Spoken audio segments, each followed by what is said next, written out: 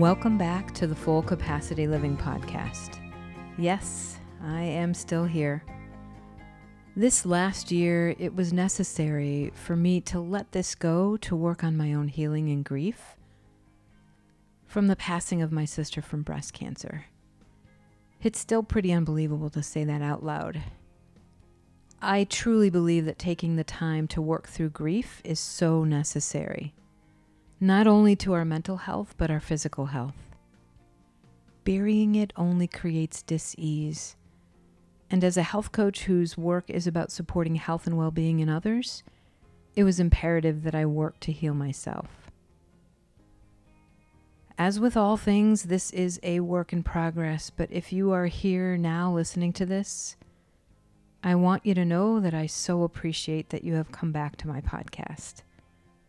Or if you're new to discovering it, welcome. Check out my first season, so many great conversations. This is definitely a labor of love for me. Not a day or week went by in the last year that I didn't think, I need to get my podcast going again. But I needed to do it when I could put the energy toward this project that it deserved. It's been a year. This podcast conversation with Dr. Jill Crista was recorded about 2 weeks before my sister passed away. I will be eternally grateful that I could be with my sister in those last moments with her in my arms. Supporting others to achieve optimal health has always been my passion, but even more so now, as there are so many ways that we can discover the root cause of our health issues and live better lives. So to that end, I give you Dr. Jill Crista. She is a leading expert at the forefront of mold-related illness, diagnosis, and treatment. She's an author, educator, and naturopathic doctor, and is on a mission to raise medical literacy about mold and mold-related illness. Dr. Jill now serves on the government-appointed Naturopathic Medical Examining Board for the state of Wisconsin. She earned her naturopathic doctoral degree with honors from the National University of Naturopathic Medicine in Portland, Oregon in 2003. In 2012, she completed the physician training program with the International Lyme and Associated Diseases Society. She's always had a passion for plant medicine, and you'll hear about that in this podcast, how it all started. She was the owner, director, and practicing member of 2 integrative clinics offering naturopathic medicine, integrative medicine, acupuncture, chiropractor, physical therapy, and much more. And it was here that she witnessed the efficacy and synergy of a team approach to patient care. As a peer-reviewed, published author, she's now focusing on research, teaching, and writing, specializing in neuroinflammatory conditions such as mold sickness, brain injury, PANS and PANDAS, which is the topic of her newest book. Without further delay, please enjoy this eye-opening conversation where we dig into all things mold-related, which is much more than you might think. Deep, deep, deep thank you again for being here. Please review and subscribe to the Full Capacity Living Podcast on Apple and Spotify for a whole new season of conversations. Now on to our conversation. So welcome, Dr. Jill Crista. This is so great to have you on the podcast. I have looked at your work and understood your work for quite a while, and I'm excited to kind of dig into your background and a little bit about how you came to working as a naturopath and just the progression into what you do now. So let's get going. Just talk a little bit about your background.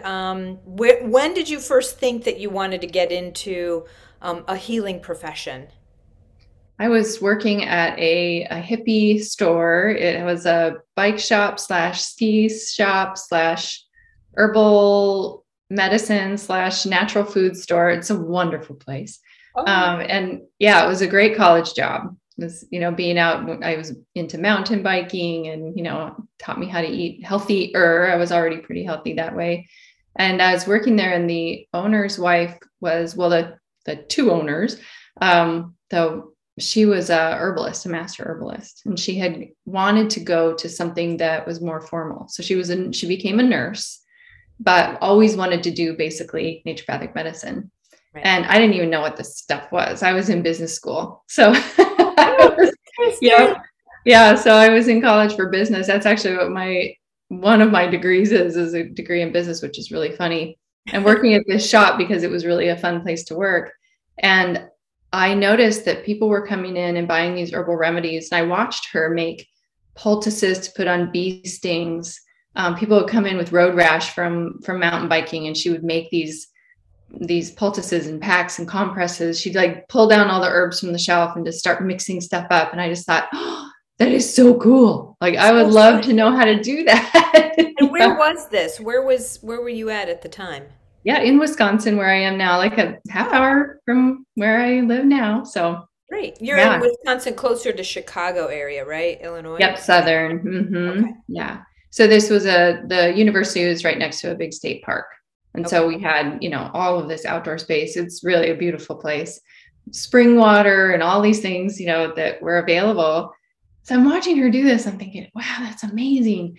And then I noticed that when she wasn't in the store, people were coming in and, I'm back there making sandwiches and tabbouleh and, mushroom soup and things like that. Right. And people were coming to me with these bottles of, raw crude herbs saying, should I take this one or should I take this one for my liver cancer? And I Ooh. was like, what? Why are you asking me for starters? So I said to them, I don't know. I just work here. I'm not Anita. I'm not the woman who knows. But they're coming in with real desire to have help with this. And I had a real desire to know that knowledge. Right. And she came in one night, I was doing some bookkeeping, and I said, man, these people came in again with the liver cancer. I didn't know what to tell them. And I said, wouldn't it be amazing if you could actually become a doctor in this kind of stuff? I mean, that's the first time I had ever even had the thought. Oh, wow. And she kind of it was just like in the movies. She got this excited look in her eyes and she said, hang on. And she went back to some dusty file cabinet and brought out a binder, a 3-ring binder that was just overflowing with all of the studying and research and things that she had done. And she set it on the counter. It was literally like the movies. The dust just went, all over the place. And she said, you can. There are all these schools. So there's like Wild Rose Herbal School. And so all of these herbal trainings that she had gone away for weekends to do. And I have a friend who was owner of a herbal tincture company. And I didn't really put it two and two together, but I opened this big binder and, it creaks open. And there is an ad for his herb company. And, when I was growing up, we would just take his echinacea when you got sick, Echinacea astragalus. That's just kind of what we did. Yeah. And then right above it was the advertisement for the school that I ended up going to in naturopathic medicine. And it was sort of like, the way angels do that. They're like, hey, you should pay attention to something on this page because you already have familiarity with it. And there it was. And I made that decision that day. I was like, I'm going here. And Wow. I took a double major to do pre-med. And I don't know that I would have done it again had I stopped to think about all that it would take. Yeah, because you finished up where you were and then you went. Then I added pre-med, same college, which was nice. I could use, yeah. But there were some things that I couldn't get and I wanted to start in the fall. So it was just this, really trying to compress. I was taking like 23 credits and did summer labs and all this kind of stuff to get ready. And yeah, fly out to Portland, Oregon and go to school.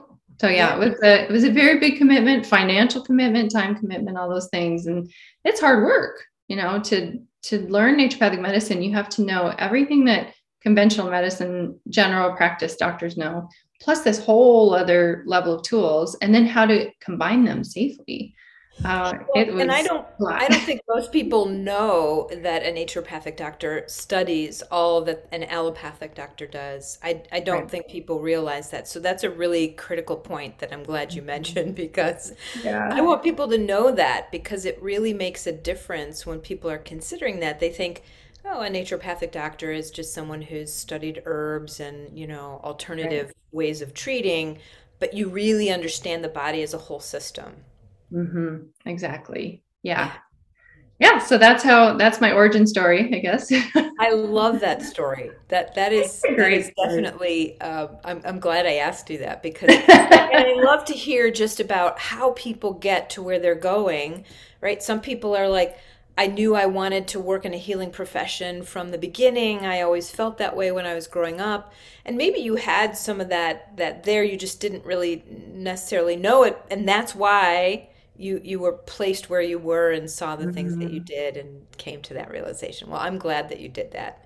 Thank Um, you. Yeah, I'm continuously stunned at the loving divine guidance that's available if mm, we just listen, or trust. A lot of yeah, times we hear it, we don't necessarily trust. And that's yeah. the key, right? We've got to trust and we've got to listen and step back and pay attention to it, allow ourselves time. And we'll get into talking about that because that's all part of what we're going to talk about.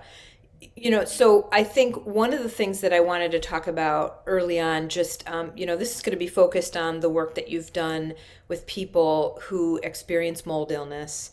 And for a lot of those listening, it may be a new topic for them. For others, they're either working through it or they do have an inkling of it. They just don't know very much. So we're going to kind of delve into a lot of different things. You often talk about mold as being something that is really good for the earth, right? But it's Beautiful for the also, earth. yeah, Yes. something that Uh-huh. we need to keep outside, not Yes. inside. So Yes. talk to me a little bit about the origins of mold and what is good about it and how you would describe it. Yeah, it's one of the oldest living creatures, we might say, on the planet.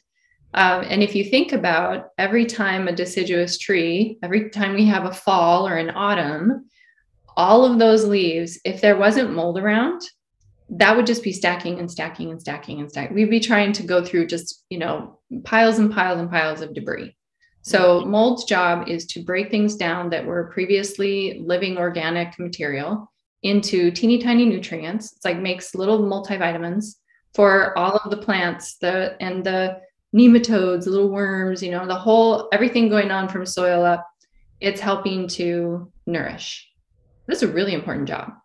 That's a hugely important job, and I like that you're talking about the vitamins that it creates for the natural world, and that it isn't something that we need to completely fear. We have to know that it's got this balance of what it does, and the other side of it, as everything is balance and yin and yang, what the other side Right. of it is, we don't want it inside. When it comes inside, Right. That's the problem. I kind of vilify mold in my book just so people start to really understand yeah. it is so much more than an aesthetic problem. This is Hmm. not just something that's icky to look at. This is something that can deeply harm health. Mold is actually can cause cancer. So I want people to be really understanding the possible harm that it can cause, not to create fear, but to create respect for it.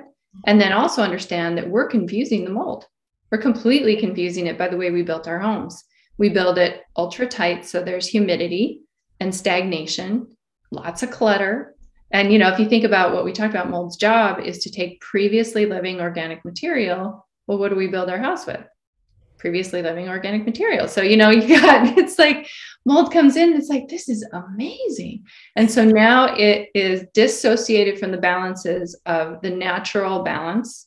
And Hmm. just like any of us, when you are out of balance, you don't necessarily behave in the most loving, kind, compassionate, balanced way. And that's what mold does. It finds this sweet spot and it's just like stagnant, all the things it loves: lack of light, stagnation, extra humidity. You don't have to have a flood to have a mold problem. You just need high humidity. So you can live in a perfectly dry house, no water events, but still have a mold problem because you have high humidity and lots of organic material. Usually that's dust is its favorite food because it's easiest to eat. It's almost like potato chips, and it doesn't have to actually eat the potato, but it will take any kind of previously living organic material and make food out of it if the right conditions are there. Yeah, yeah. Which is such an interesting thing to think about because that is where I think the general population is sort of stuck. They think, well, I've got a new house, so how could I have mold? Yeah. Or I've got a super tight house, really well constructed. How could I have mold?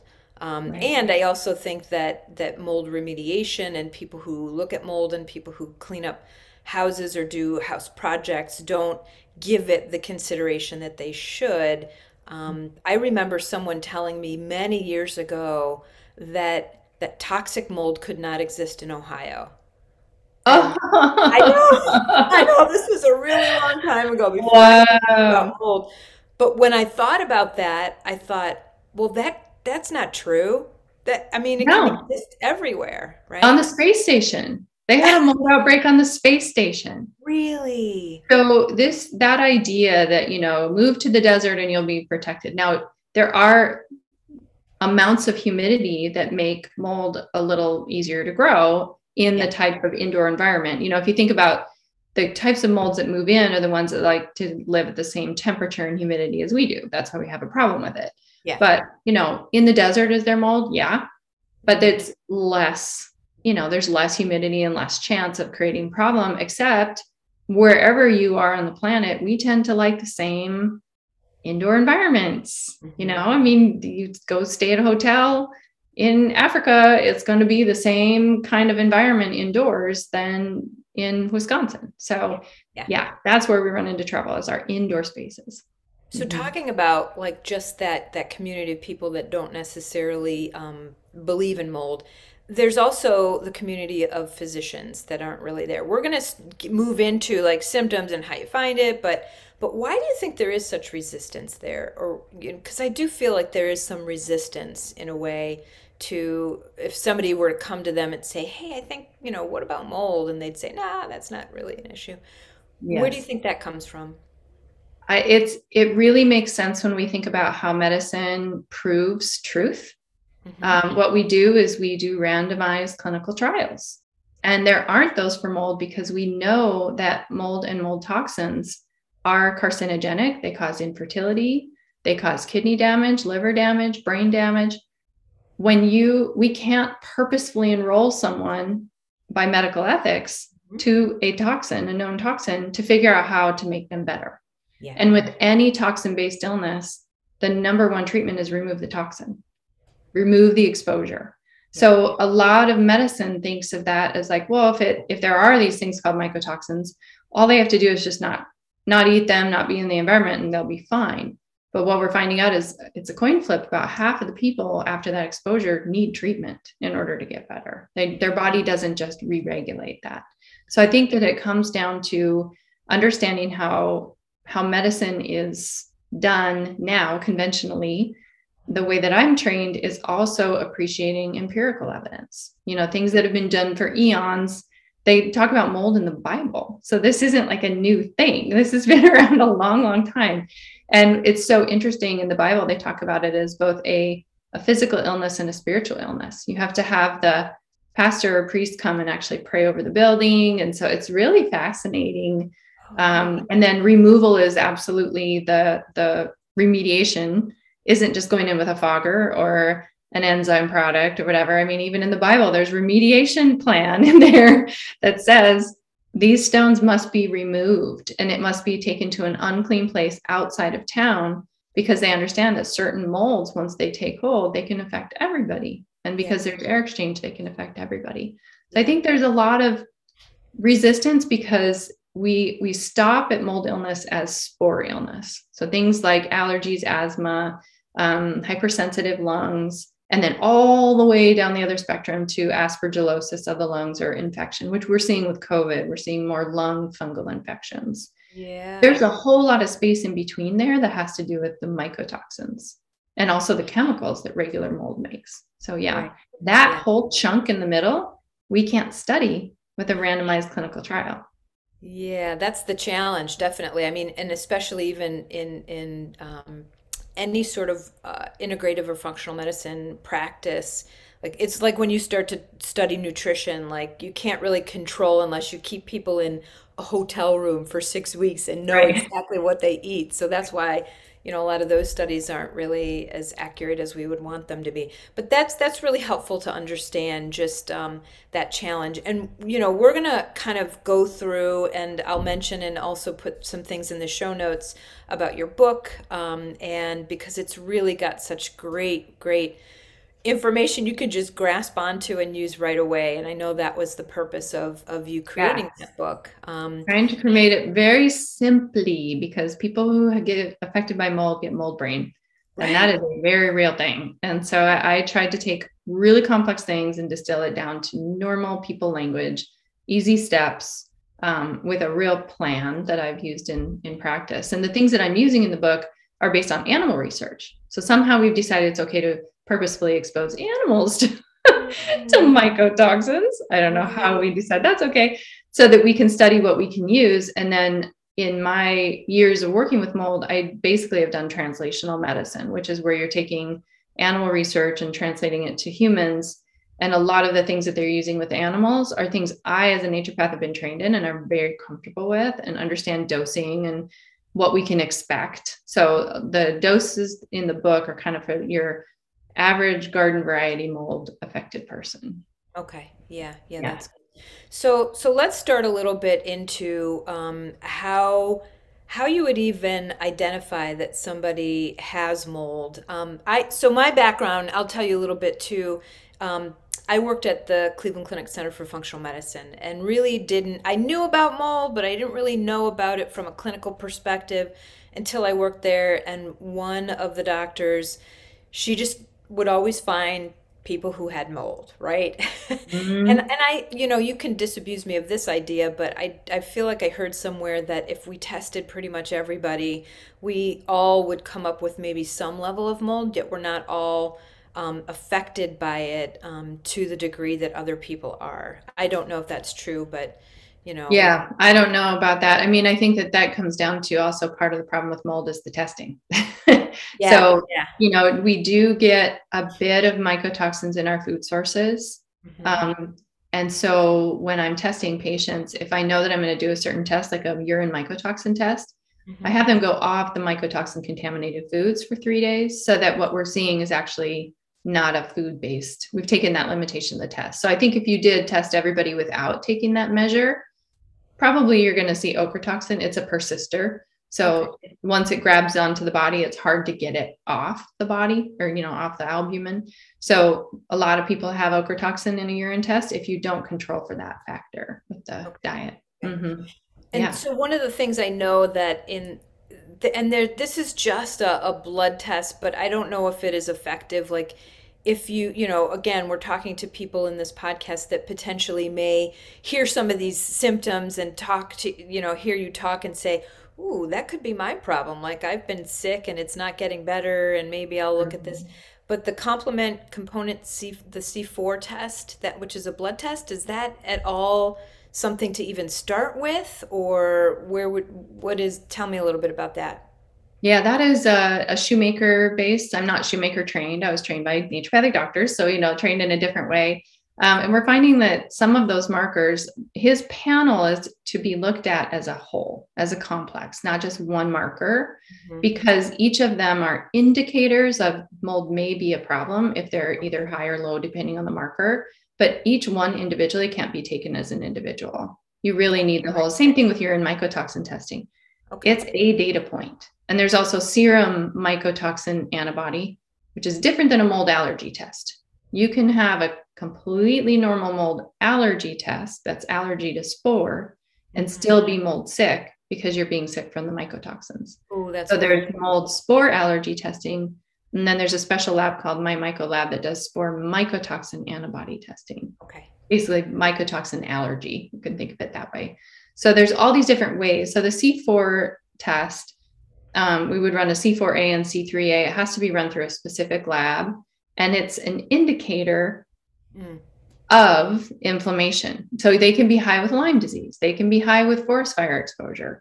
TGF beta 1 is one of those on that complex, of tests, that whole panel that goes up with exhaust, exposure to car exhaust, Okay. urban environment air. So it's a marker that your body's inflamed and upset about something, but it doesn't clearly identify mold. I think of all of the shoemaker things that I think lead us to the mold question a little heavier is the visual contrast sensitivity test. Oh, right, right. That Yeah. one is lovely because it really does, depending on where your contrast is having issues, it points more toward nutritional deficiency versus biotoxin illness. And biotoxin could be mold, Lyme, those sorts of things. So there's some patterns because it's such a cheap and easy test to do. We now have enough of an idea when we see a pattern there that we can say, oh, this is probably what's happening with this person. They probably have a Herxheimer reaction or that kind of thing. So I like the VCS as a screen. Yeah. Yeah, that's definitely an interesting. When I first learned about that, and again, maybe you can explain it a little bit better than I, but it's something that anybody can do. They can go online and take this visual acuity test or visual Mhm. scanning test, and it will come up with results that would lead you to say, yeah, maybe I should be tested a little bit more for this because I also know, well, maybe we had a water issue, or maybe we did find mold in my house, and maybe or I'm just having symptoms that aren't resolving. So it And is that's one. the most common is Yeah. like, we had a little, like they think back, well, we did, I think, have that one bathtub leak, but it was so small and we took care of the leak and whatever. And they think it's totally fine. It's not a mold problem. And it's been a smoldering problem for eons. So it's more common to have people not really realize that they're being exposed to mold, that's why I wrote the book. That's why I'm out here doing this, because I think, come Yeah. on, we have to roll this out. So Yeah, yeah, yeah, let's pay attention to it. frightening. And, we were talking before we actually started recording, and I said, oh, we're going to hold that for now. You asked me, I said, I have a couple of clients right now who have mold exposure and they're working with someone. I'm the health coach, so it's not like I'm leading the charge against mold. I usually, but because of my work, at the clinic, I do, when I'm doing sort of a history with someone or doing their timeline, there are certain things that people say, and I go, have you ever been tested Mhm. for mold? Or, do you think that's a possibility? And certainly that's one of the things they can do. They can go and do that visual test. Yeah. And then I think, just simple blood work. And sometimes, the things that you go a little bit deeper with, they're not going to do right off the bat. But that's always a question of mine when I hear some of the things that you're going to probably talk about, right? What we see with Mhm. people and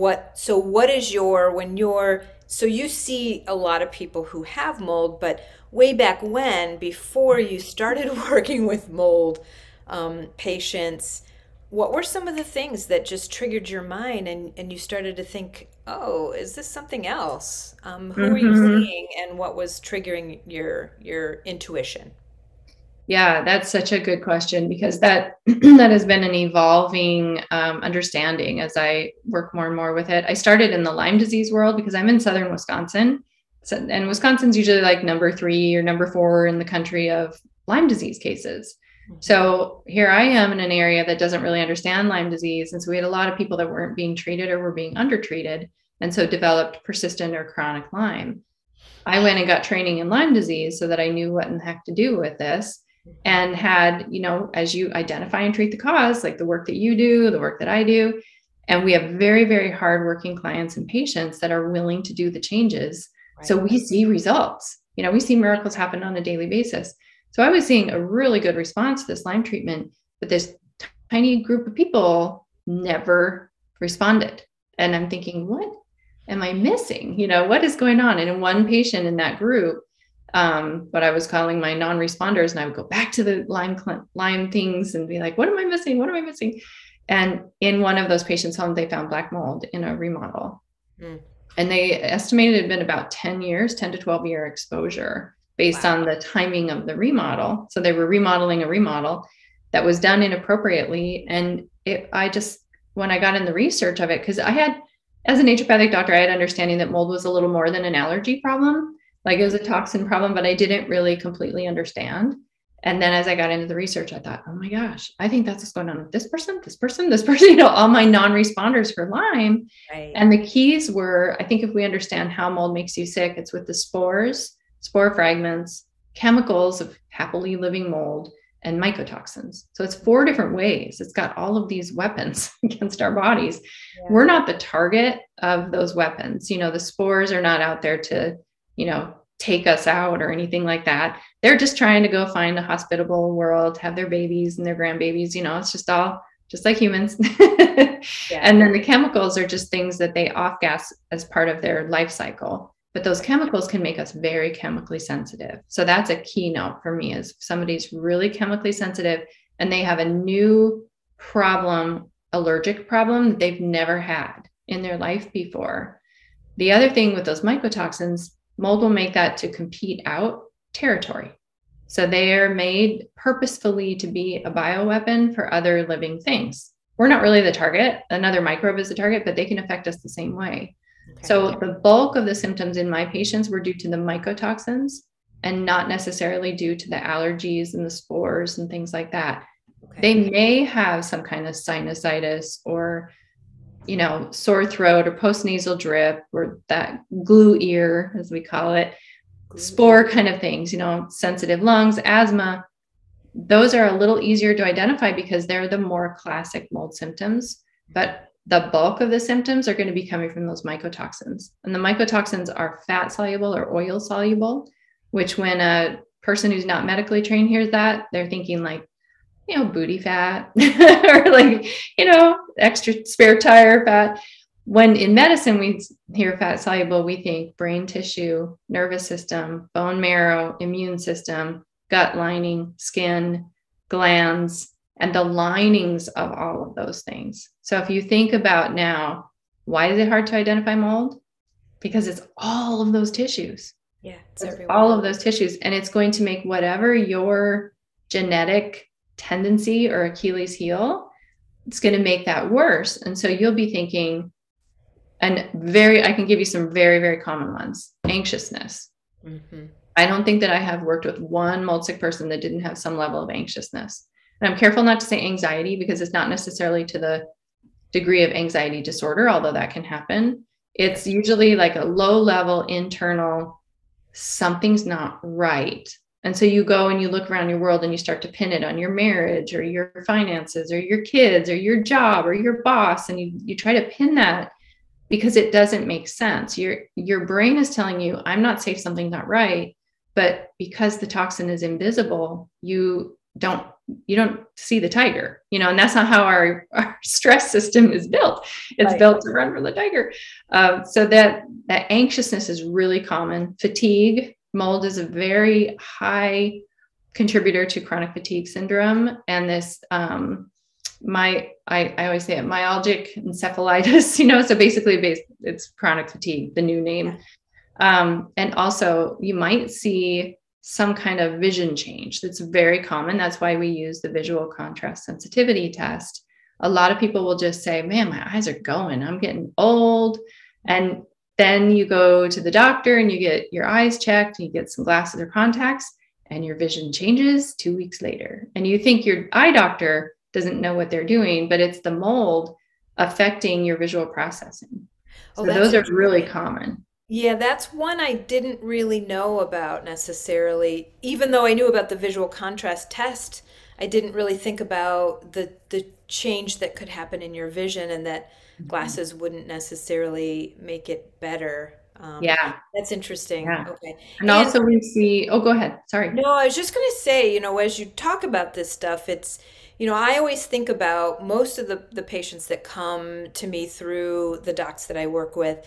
They come from having gone through conventional medicine and either been labeled, there's nothing wrong with you, your tests are fine, psychosomatic, there's nothing going on with you, yet people, particularly those feelings of anxiousness, right? Yeah. And feeling, that's also connected, as you would probably talk to us about, the gut microbiome, right? So absolutely. It also have to be.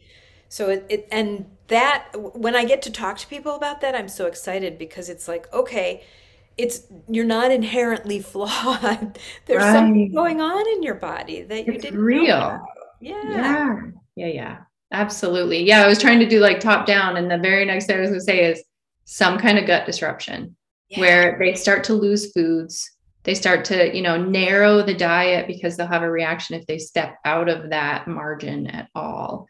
So new food sensitivities, new chemical sensitivities, maybe some skin changes, which could be rashes and inflammatory type. But if you tend toward the dry skin aging type, it's going to be more aging, more age spots, more wrinkling, more dry skin, those sorts of things. So it makes whatever your tendency is worse. We see a lot of urinary frequency, and it's, if you think about how we're testing mold in a lot of cases, is urine mycotoxin testing.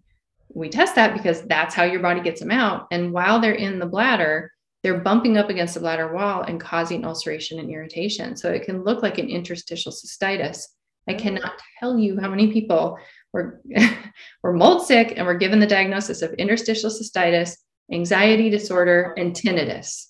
Yeah. Those three, I'm just like, and if they're tired and they, like, okay, we got to rule out mold. Right. And, often, people with interstitial cystitis don't get better from the things that they're treating it with. It keeps Right. coming back. It keeps coming back. Yeah. I'm right in my head. I'm right back in the clinic with somebody who is just telling me that, like, it just keeps coming back. I can't figure it out. We don't know. Hopefully that person saw my other physician who looks for mold. She always looks for mold. Yeah. Yeah. Good. I mean, it's there so often in the chronic illness space, And so the keep coming back part, we can see SIBO, we can see interstitial cystitis from resistant bacteria, we can see prostatitis, things, sinusitis, lungitis, because when those mycotoxins, when we have that first interface with them, as we breathe them, they will actually change the flora of our sinuses, of our oral cavity. They'll change the flora of our lungs. They change the flora of our gut. Every time we swallow that down. And so you start to get this fungal burden in the body, and the body starts to have what was a healthy commensal microbiome becomes a competitive, everybody out for themselves kind of environment. And that's not harmonious. That creates harm, and that's going to create emotion changes because that creates neurotransmitter changes. We make most of our brain chemistry in our gut. So if your gut is a mess, your brain's going to be a mess. Yeah. Well, and it's interesting because so many people that we see, they may have a really good diet, right? They're not eating junk. They're eating really good, healthy, diversity, organic foods, lots of the things that you need. But then you look at the gut microbiome, and there's just this imbalance that keeps happening. There's no good flora. The Akkermansia is not there, and we try to like put it in there, but it doesn't stay, right? Right. And is that, one of the things, one of the reasons why? Yeah. And I know from my perspective, like most of the functional medicine docs will do like the gut microbiome stuff, they'll do other testing, they'll do this, they'll do that. And mold is like one of the last things that they look at. Should that be a little more in the beginning, do you think? Ideally, and that's what I'm really on a mission to update our understanding of mold related illness. I have a questionnaire in my book, and if anybody wants it, who's listening, you can just go to my website. Get the questionnaire. And what I'm trying to do is scientifically validate that to have it be a tool that we can use to measure. So what I see, the trends are the person that is doing everything right, but not getting the right response, not getting as profound of a healing from something that you would see in another patient. You're like, that's so strange.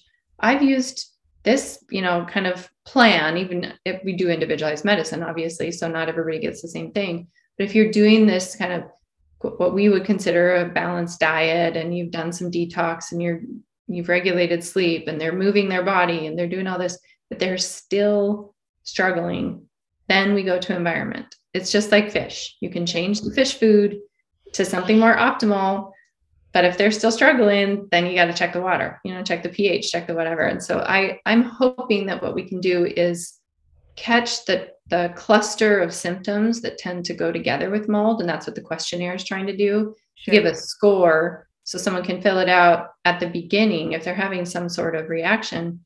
And, sometimes people, really, really healthy people, they just have a gut that won't let them eat a whole, diverse range of foods.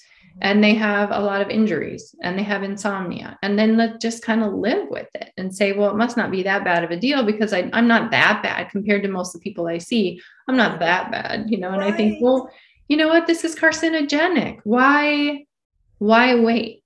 Why wait for something worse to happen? Mold is changing you on the genetic level. Yeah. It changes our genes. Like let's start with it early. If that's not an overarching theme that should be spoken about more, Mhm. and what I'm talking about is well, it's not that bad. And Like compared that. to, well, I'm not really that sick, we minimize so often the things that are happening because we feel like, well, I had somebody say to me, well, I just thought feeling a little crappy after eating all the time was normal. No, it's not normal. Like you shouldn't, Right. but we normalize a lot of these things because number one, we don't want to be a hypochondriac, but we also think like, oh, our bodies shouldn't really necessarily be performing at a higher level. This is just normal, right? I'm Mhm. just getting Or it's older. stress. I just don't handle stress well, or we blame it on ourselves. And Yeah, yeah, yeah. our society has normalized so much illness.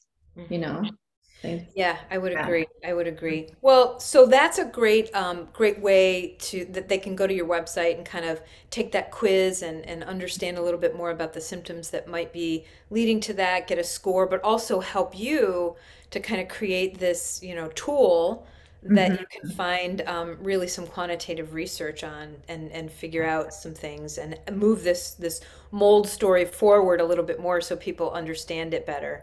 Yeah. Um, so so tell me a little bit about, we've talked a little bit about the just testing for people, testing the environment and credentials, and how do you find someone that's a really good, reliable source? Because I think there are a lot of not reliable sources out there to test your home, Correct. to test, not just the mold, but the entire house, right? What are some things that you recommend that people use? First of all, don't use your doctor for that. I'm very sassy about this because there Oh, are so many doctors that are trying to navigate this in their appointment. They've never seen the building, and they're showing somebody how to collect an ERMI sample, which this ERMI has been designed as a detection tool, not a diagnostic tool. It was just meant that EPA just created this to try to get a read on how moldy buildings were in the United States. And okay. somehow now that's been taken as a diagnostic tool. It's informative, Yeah. but the numbering system is flawed, and you need somebody who is actually in your space. The most important tool for a mold inspector is their eyeballs, Okay. because Okay. they know what they're looking for. They know the signs. And so finding that person, they are not all created equally. Inspectors and remediators are definitely not all created equally. And a lot of them, because they forget they have a selection bias, they're being called into houses where there's problems. So Mm-hmm. their selection bias is every house has a little bit of mold in it. Mm. Well, not necessarily. I mean, Yeah. every house probably has a little bit from the outdoors, but not every house is a host to that.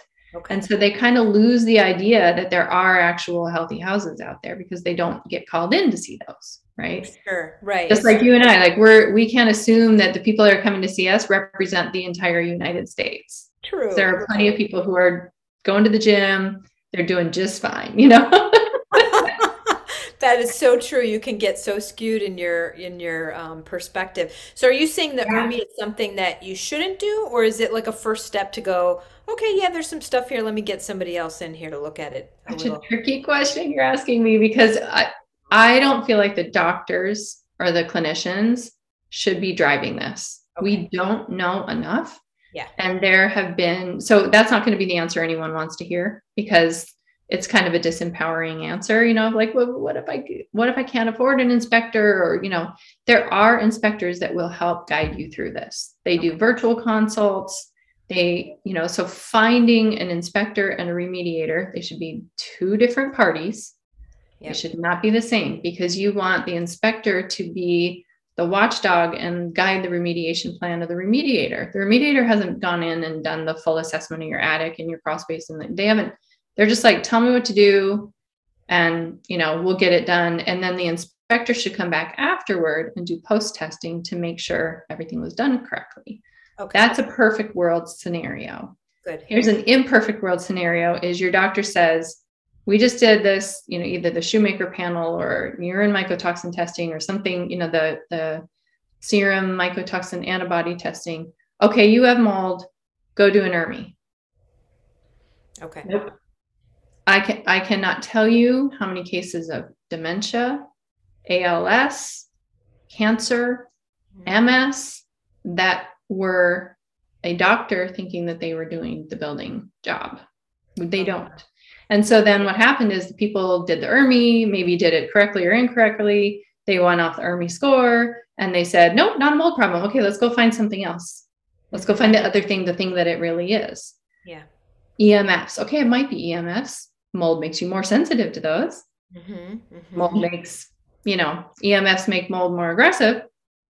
It might be EMFs or piece of it, but if it's mold and we've missed it because the doctor tried to manage testing, that's no bueno. Yeah. That's a really good valid point. I definitely I'm happy that you said that. And you're right. There's probably going to be people out there that are going to say, no, I know I feel I can do it, but I think it's important. We're empowering the patients right now, right? So if your doctor says that, then you say, you know what, I heard that this is probably not the trajectory I should be going on. So how do you find somebody who you know is qualified? I know there's some credentials out there that you can check. Yep. So we check for the ideal one would be a BBEC. That's a building biology inspector. The nice thing about that is they're not just a mold inspector, because I have had cases where they took my questionnaire and it was hook, line, and sinker. This has to be mold. I have a very favorite local inspector who is a BBEC inspector. She found a teeny bit of mold in a brand new couch. Gotta love that brand new couch. Yeah. And then the problem was actually a carbon monoxide leak. Wow. We've had another case where she went in and they had a leak in their gas stove. And so they had basically a carbon monoxide or gas leak there. Actually, I don't know if that's carbon monoxide or dioxide. Anyway, gas leak. Another one where it was mothballs put all over the house. So they were getting a pesticide exposure extraordinaire.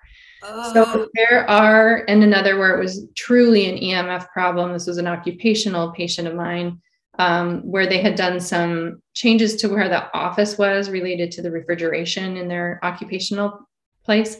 And they had some pipes running through. So they had like a water electrical thing that was happening, and she was starting to have seizures. Wow. And I was like, well, maybe there's a leak from the refrigeration. Let's call Martine in and see. And it was an electrical frequency. Okay. And they literally like moved her to the next room. Done. Not a mold problem. So it's nice to have BBEC would be my favorite, because they don't just have mold goggles on. There's also IICRC and ACAC. Those are the industries that certify mold. I have borrowed a handout from We Inspect from Brian Carr and Corey Levy. It's a handout that says how to find an inspector, and that's on my website under handouts in the footer. Perfect. We're going to link all that. Yeah. And then how to find a remediator is ask your inspector to vet the remediator. Okay. So you don't even have to worry about how to find the remediator. You let the inspectors. So your inspector they're everything. They're your insurance advocate. They help you with legal problems. They help you find the remediation. They're your watchdog for a good remediation. You want that inspector who's going to be really a bulldog and be your advocate. Okay. Yeah. This is such great information for me to really know more detail about this, because I mean, I know some of it, but it's really when you get into all of this as a chunk, because I don't see, not all, I have just a few people right now who are mold patients, and they've been doing it for a while, but that's so key. Because then, especially the building inspector, where you can pull out, okay, maybe this isn't mold, which would be phenomenal, right? Right. That's an easier fix. Just go to another room, get away from it. I know. And people kind of balk at the price. I mean, to get a good inspector for a single family home, you're probably going to be about $800 to $1,000. It's a huge chunk.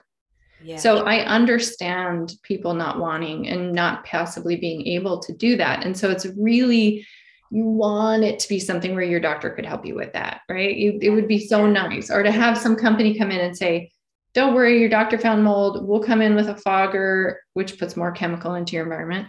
Or we'll come in with an enzyme, which is just going to tick off the mold and make more mycotoxins. That's so seductive. Yeah. It's so seductive that you want that to be the thing. Those are not in and of themselves remediation techniques. Those might be the final step after the removal has been done, but removal is the gold standard. Yeah, yeah. Just Okay. like in the Bible. So helpful to know that. And I think, once you get that, I mean, because it can be expensive. And what I like about your book is that it does give some really good hardcore ideas about how to treat and kind of work on this, like the fundamentals of avoidance and what avoidance and fundamentals and sort of the five tools that you have laid out. So maybe let's talk a little bit about that. Just kind of getting into, I know the first one is avoidance, avoidance, avoidance. Avoidance, avoidance. Yay! She Good. said all three. Yay, yay. Yep, yep, yep. Yeah. But you've Which got is the five. hardest part. That's the hardest part, It because then is. I'm It sitting is. here thinking, is that forever? Do I have to move? And when I say avoidance, that can be remediation. Yeah. Do I have to get rid of all my stuff? All kinds of questions. And for most of my patients I work with, the avoidance is just get your own self out of there. Yeah. Find a place that is different. And there may not be a perfectly mold-free hotel that your insurance sends you to, but it's at least going to be different and less than what you're exposed to in your own home. You will get so much more clarity about the next steps, how to take care of your body. All of those things become so much clearer when you're out of the exposure. Then you can work on remediation plan. Then you can work on what do we do about the stuff. And most of the time, we just recommend people store their stuff and then one by one deal with the item so that you don't have to do it in this whole time when you don't feel good. It's just too Yeah. much. Yeah, that is too much. I mean, it's definitely a lot to think about. And hopefully, especially if you have mold brain fog, it's just Right. not easy, and if you have somebody else in your environment that can help you, that's really helpful. Mm-hmm. So let's kind of talk a little bit about, there's some people that get really sick from mold and other people that don't get really sick from mold, and they're maybe both exposed to the same thing. Yes. Why? Yeah, isn't that wild? And that's where a lot of people end up not kind of downplaying.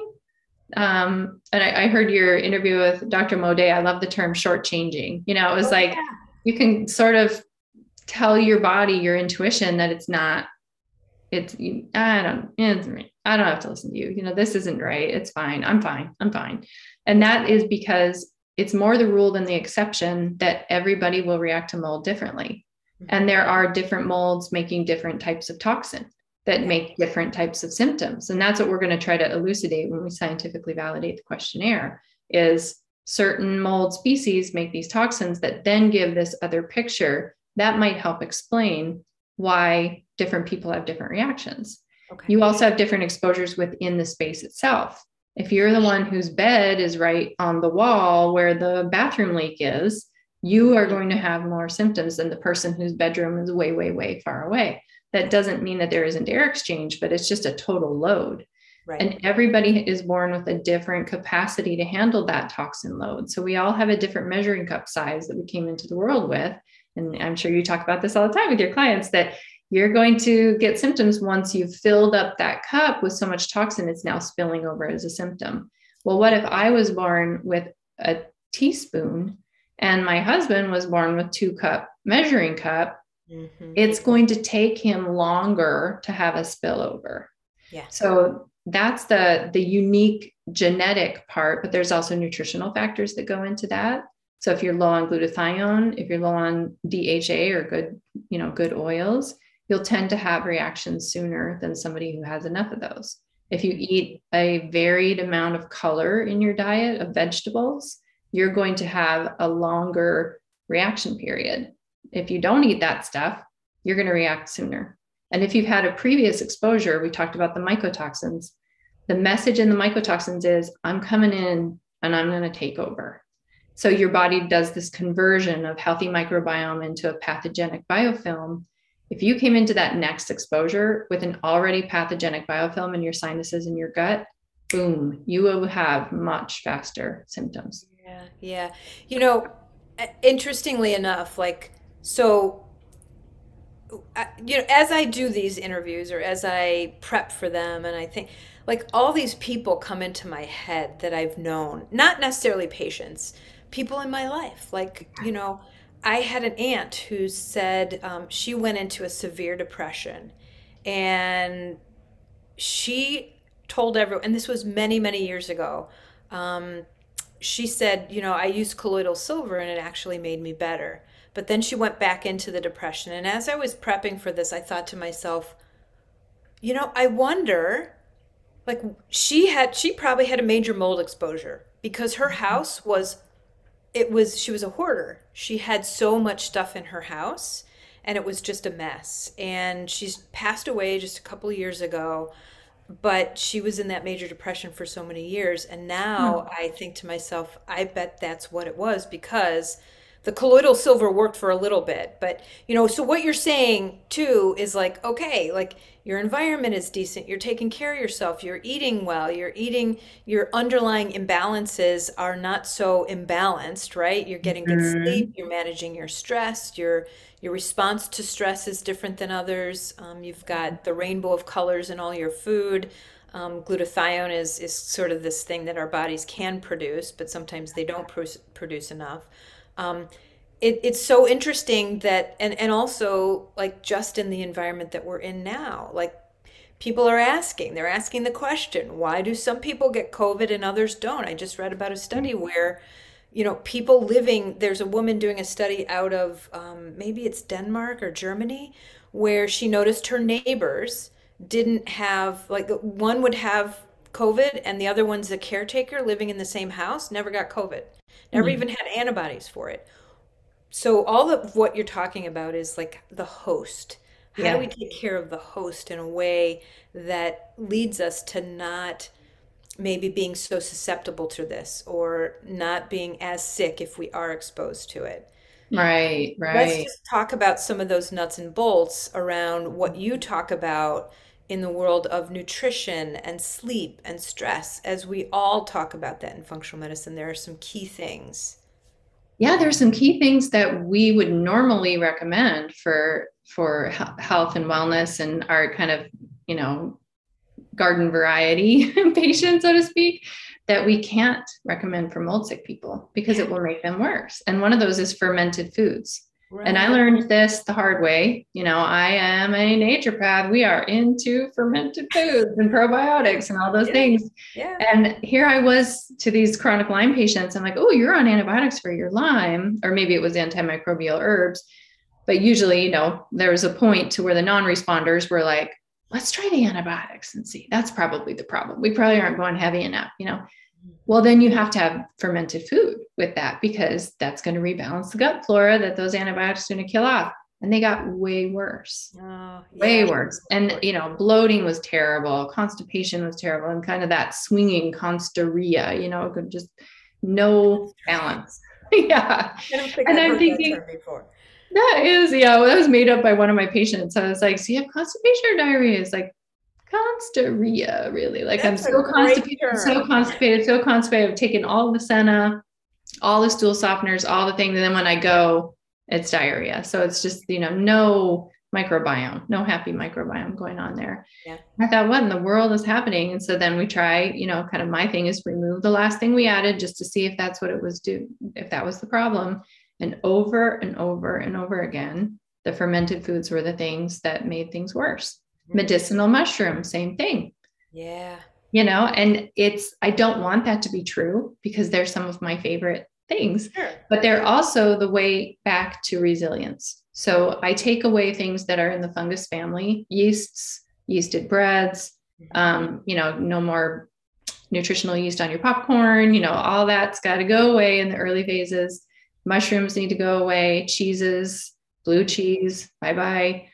Fermented foods, no kombucha, no black tea, nothing that's been fermented, no alcohol. So that all goes away in the very beginning. And you will see a reduction in a symptom somewhere. It's unbelievable to watch Yeah. that. Yeah. Just that part of the avoidance, you know? And that's important to know. Like you're saying, go away in the beginning. It's a therapeutic approach.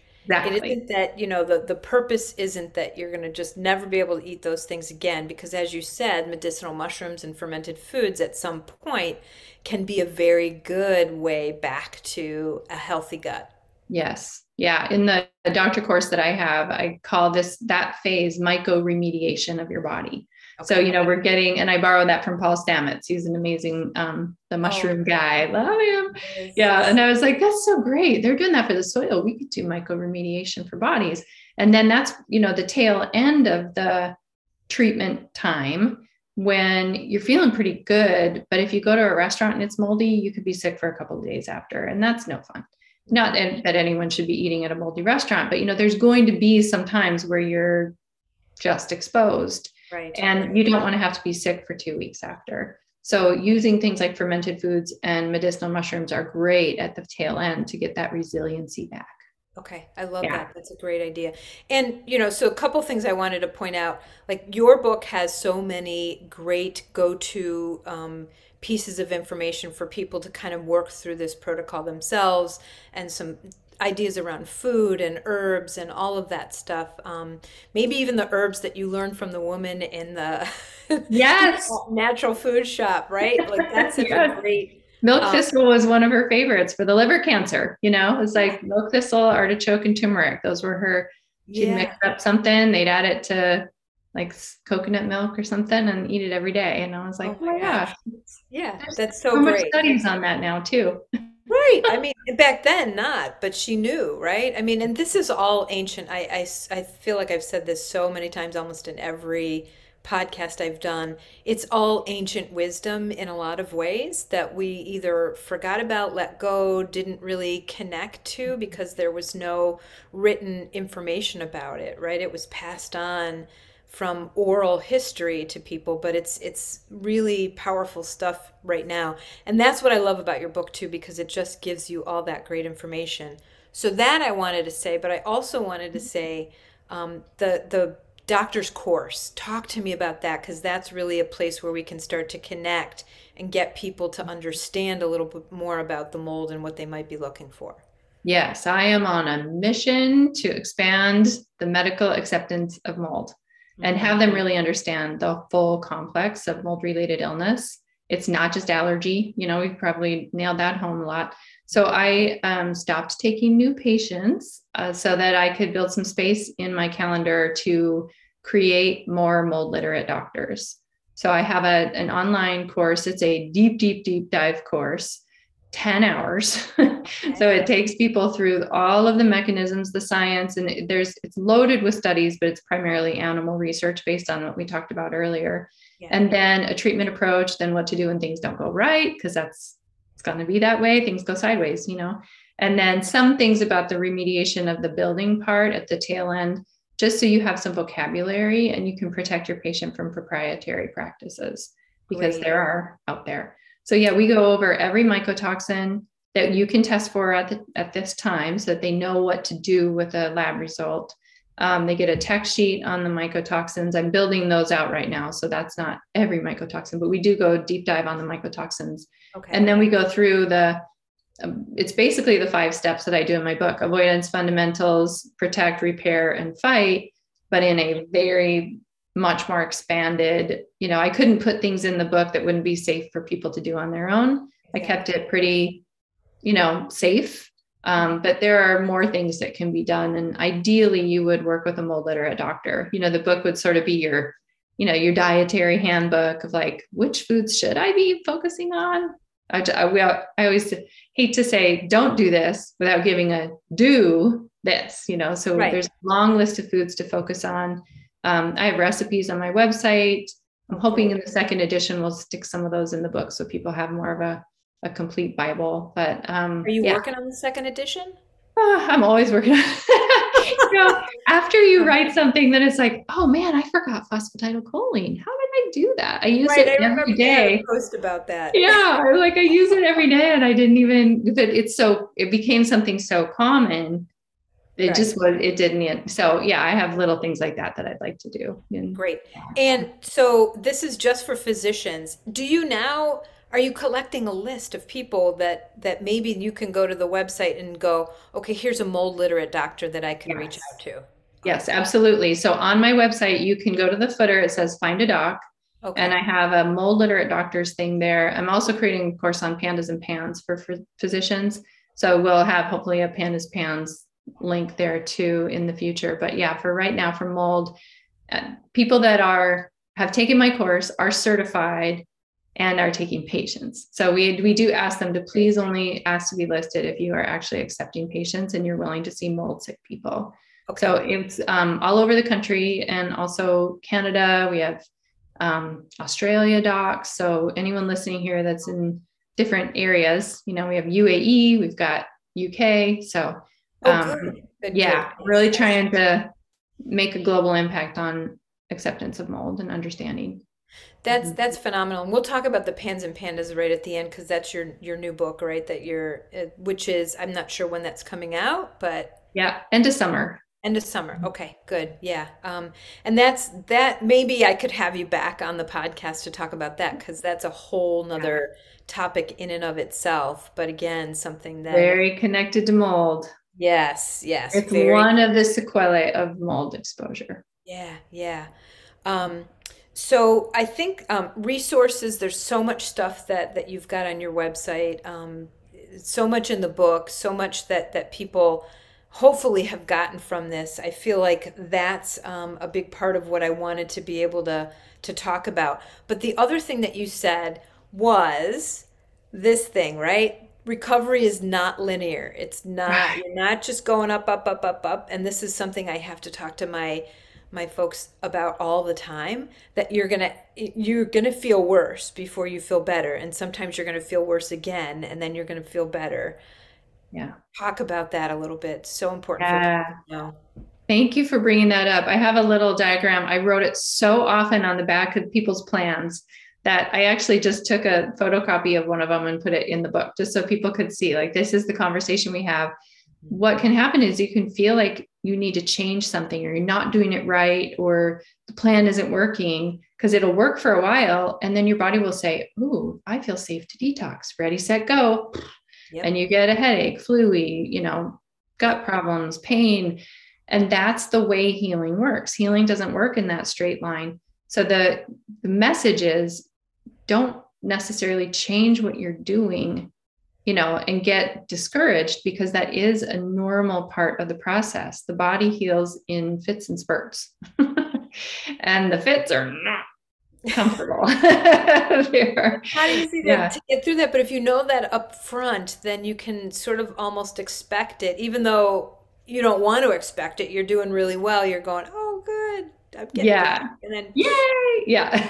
you know, And the body heals kind of from the deep out. So it will choose the things that are most critical for survival first. Mhm. And it might push something out to the surface. And the surface we can think of as the gut, which doesn't seem like the surface to us, but if you're thinking of it from a body standpoint, Yeah. having the brain function, having your eyes work is way more important than your joints working, which is kind of interesting, how the body thinks of things. So you might be getting better on things like mood, hope, some of that organization ability to try to get your plan, Mhm. where maybe 2 weeks ago you were just like so anxious you couldn't even make a list. Yeah. That's improvement, Right. even though you might have gotten a sinus infection Hmm. in that 2 weeks. So Yeah. yeah, healing is a really, really, and if anyone is a clinician listening, I always go back to the Hering's laws of cure. It helps me so much when I'm sitting with a patient deciding, because you don't know, did they just get a new exposure? Is their remediation not done well? Am I doing something to push too hard? Mhm. All of these little decision-making things that you have to do when you're sitting with a client or a patient, and you think, boy, I don't really know what's going on. I don't know where to pivot here if we even need to, Yeah. because the way that healing works so messy, staying the course is so often the plan. And it's Yeah. frustrating. Yeah, it is frustrating. And as the health coach, I often see people more often than the doctor does. So I'm Mhm. usually talking them through that. In fact, I had one person right now. And it's, especially when they're first moving through it. And she isn't necessarily a mold person right now. I don't know. I shouldn't We say don't that. know. Yeah.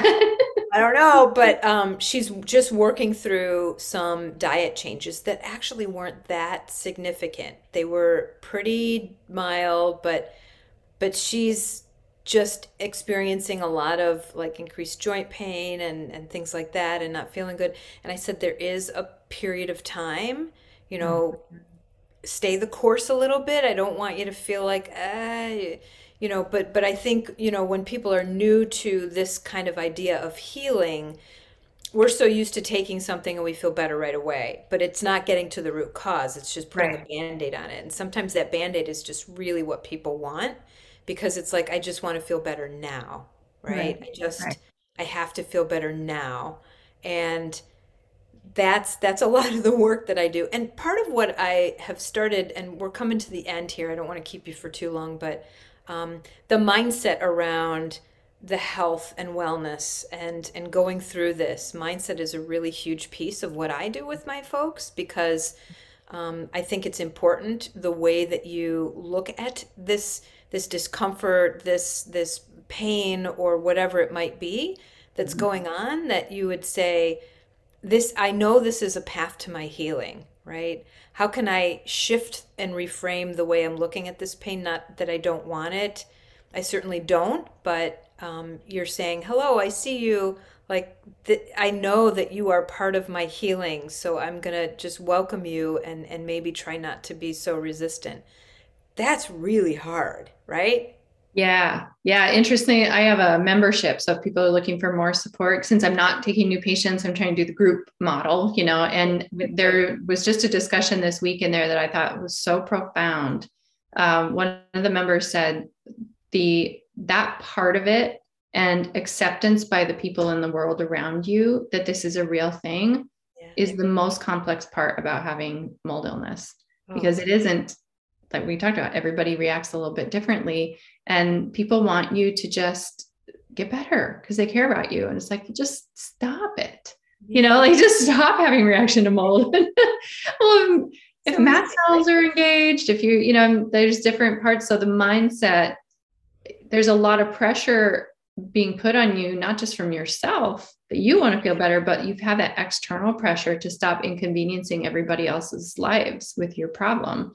yeah. It's real, and go ahead and, accept it. Like you're saying, find the gift in that, like where, and that's, when I was first told that with my own health issue, I wanted to punch someone in the I nose. know. Like, I know. That's what find I a tell gift in people. I'm like, it's it. okay if you feel like you want to punch me right now, because I Yeah, know that sounds exactly. like totally Yeah. counterintuitive to what you want Yeah. to be thinking. But Yeah. just, And I know you're not there yet, but yeah, you you're not have to there. hold that vision that you are wired to heal.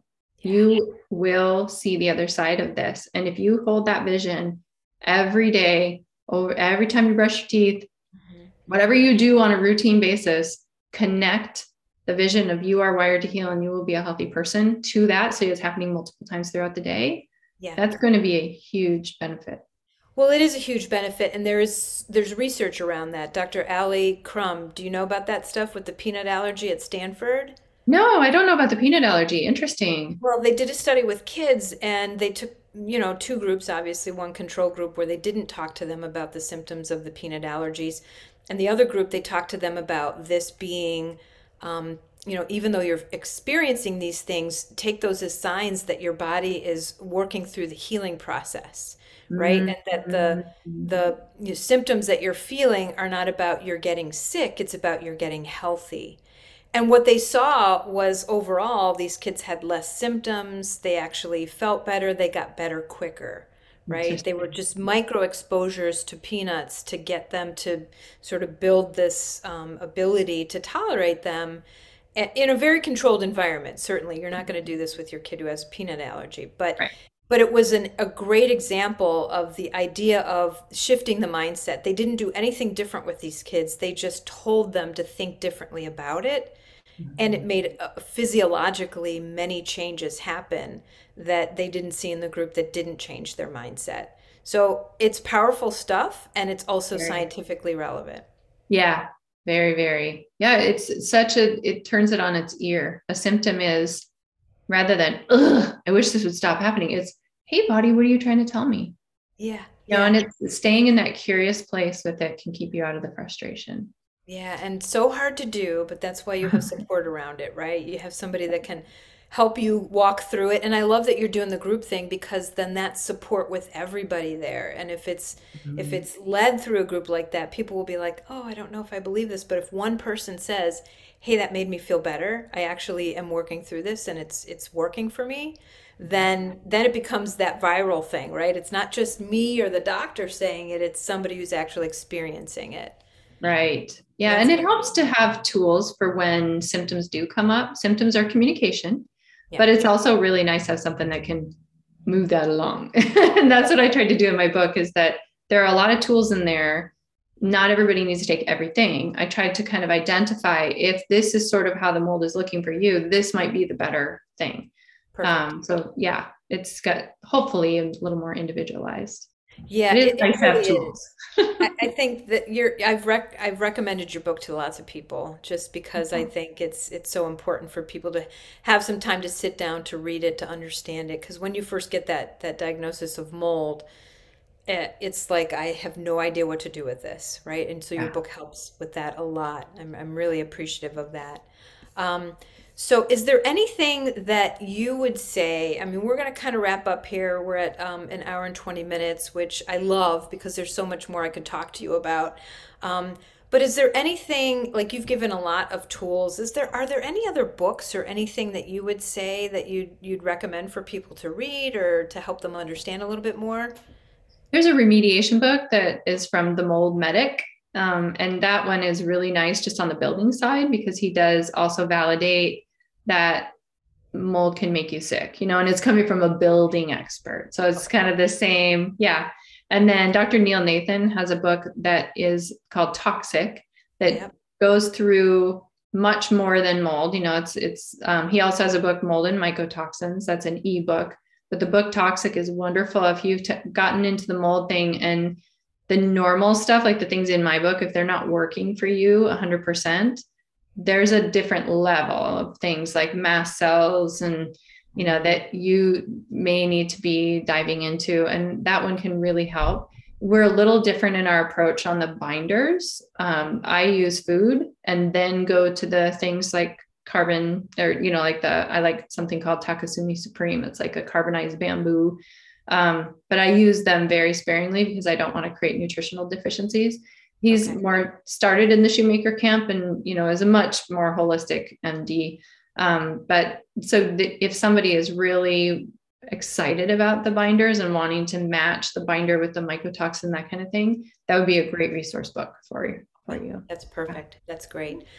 Uh, Thank you so much for doing this. I mean, such great information. As I said, I could keep going with you. And I do want to talk just really briefly. We've got that book coming out about PANS and PANDA, which is a bigger topic. Kids kind of talking about it's connected to mold, but that's going to be your next book, end of summer. And maybe you'd come back and talk to me about that. We could Yeah. do a whole podcast on that. That would be lovely. Yes, absolutely. I'd love to talk about it. I'm really excited about that. Good. So tell people how they can find you. What's your website? Where are you on Instagram? All of that good stuff. Yeah, so my website is drcrista.com. That's drcrista.com. And on there are handouts. The footer is where all the meat is. So you can get the questionnaire to find out if you do have mold, if you're listening. Handouts, pearls. I do a video blog every week, usually. It's all kinds of things on the website. I am on Instagram, Facebook, and YouTube. So if you're a YouTuber, you can subscribe to my channel. And consider the membership if you're needing a little bit more support. Okay. Yeah, that's great. So I appreciate that. I'm going to put all of that in the show notes, and people will have all that information just at their fingertips when we post this. So thank Perfect. you so much for being here and giving me your time because I know you're a busy person. You got a lot going on, but I appreciate the time that you've given. Yeah, absolutely. Thank you for having me on and helping me spread the word. Thanks.